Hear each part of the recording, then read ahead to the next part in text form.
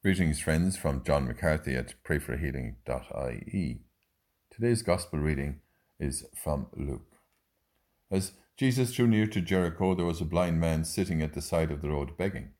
When he heard the crowd going past, he asked what it was all about, and they told him that Jesus the Nazarene was passing by. So he called out, "Jesus, Son of David, have pity on me." The people in front scolded him and told him to keep quiet, but he shouted all the louder, "Son of David, have pity on me." Jesus stopped and ordered them to bring the man to him, and when he came up, asked him, "What do you want me to do for you?" "Sir," he replied, "let me see again." Jesus said to him, "Receive your sight, your faith has saved you."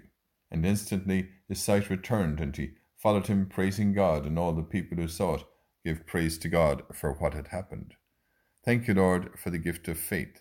Grant us the faith of the blind man today. Heal us too, Lord, physically, spiritually, and mentally, as we say together and pray for one another. Hail Mary, full of grace, the Lord is with thee. Blessed art thou among women, and blessed is the fruit of thy womb, Jesus. Holy Mary, Mother of God, pray for us sinners now and at the hour of our death. Amen.